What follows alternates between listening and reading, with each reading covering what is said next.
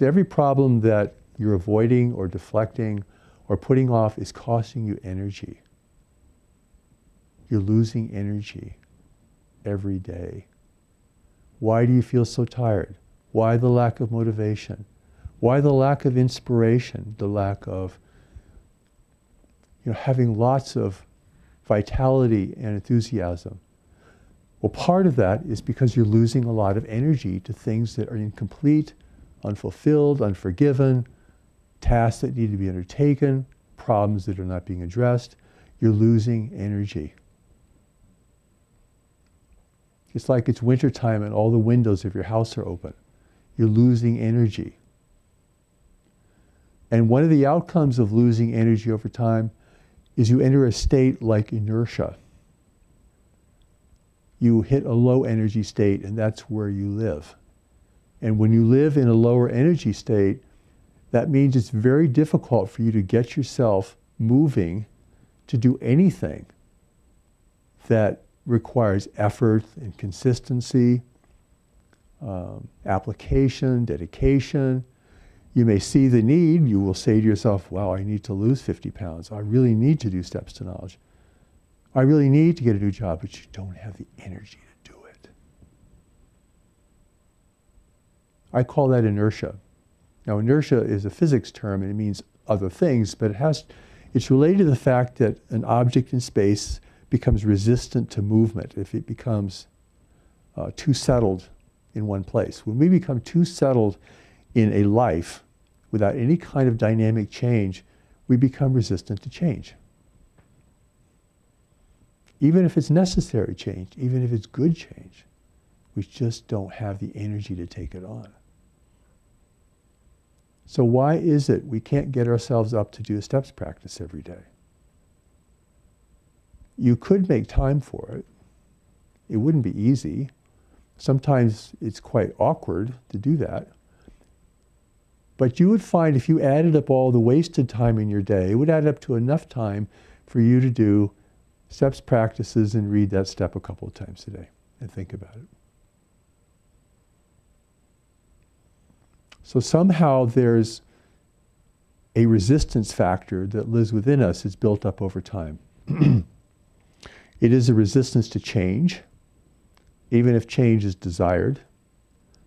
I hear a lot of people talking about change, but I don't see many people changing, as if change is all about what other people are supposed to do.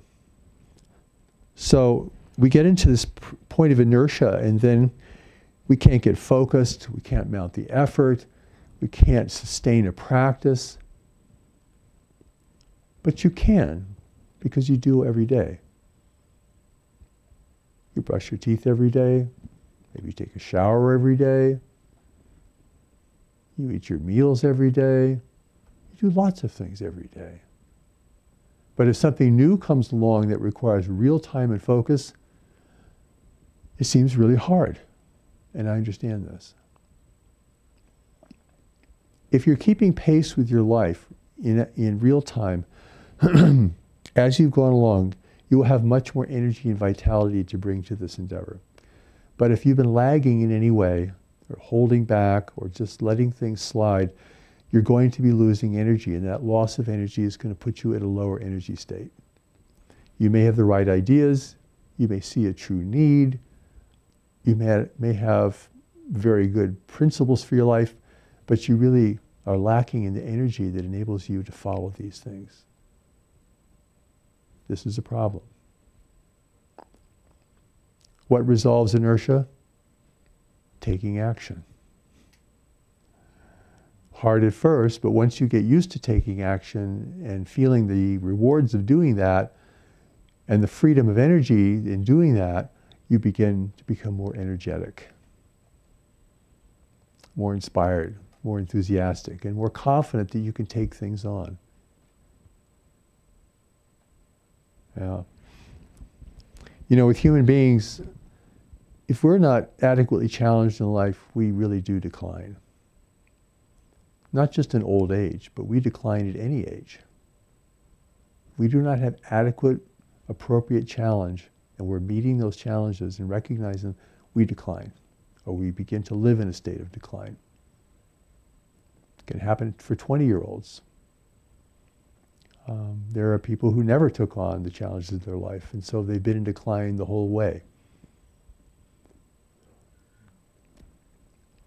We've gone through periods of decline where we were just sort of lost in a drift or just unhappily acquiescing to a set of circumstances that were not right for us. And it took a lot of effort to get ourselves going again. So that's very real. So doing steps to knowledge really is the way out of this morass, this fog of inertia, because it requires you to do something every day. It gives you things to really think about, not just to read and memorize, but just really to think about, and it asks you to show up for practice. And you know, in practice, half of success is showing up. To quote Woody Allen's very serious quote about that, half of success is showing up. You don't have to show up rigidly, but consistently. And when you do show up, you need to be present to what you're doing there. This is not a place to get answers for your problems or to think about other people. This is a time to focus on what this teaching is delivering to you today. Seeing how you can practice it. What does it apply to in your life? What is it telling you you need to be aware of? And then, of course, the stillness practice is really a massive redirect for your mind, which is anything but still. It's like the mind is like a runaway train. It's just going and going and going, and you're just hanging on. In this case, you're learning to gain control of your mind, which heretofore has controlled you. A slow but necessary process. You'll never gain this control by just wanting freedom and strength for yourself. It's not enough.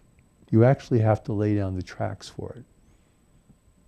You have to establish even the neural pathways in your brain for it. As if your infrastructure of your brain, that has to be remodeled.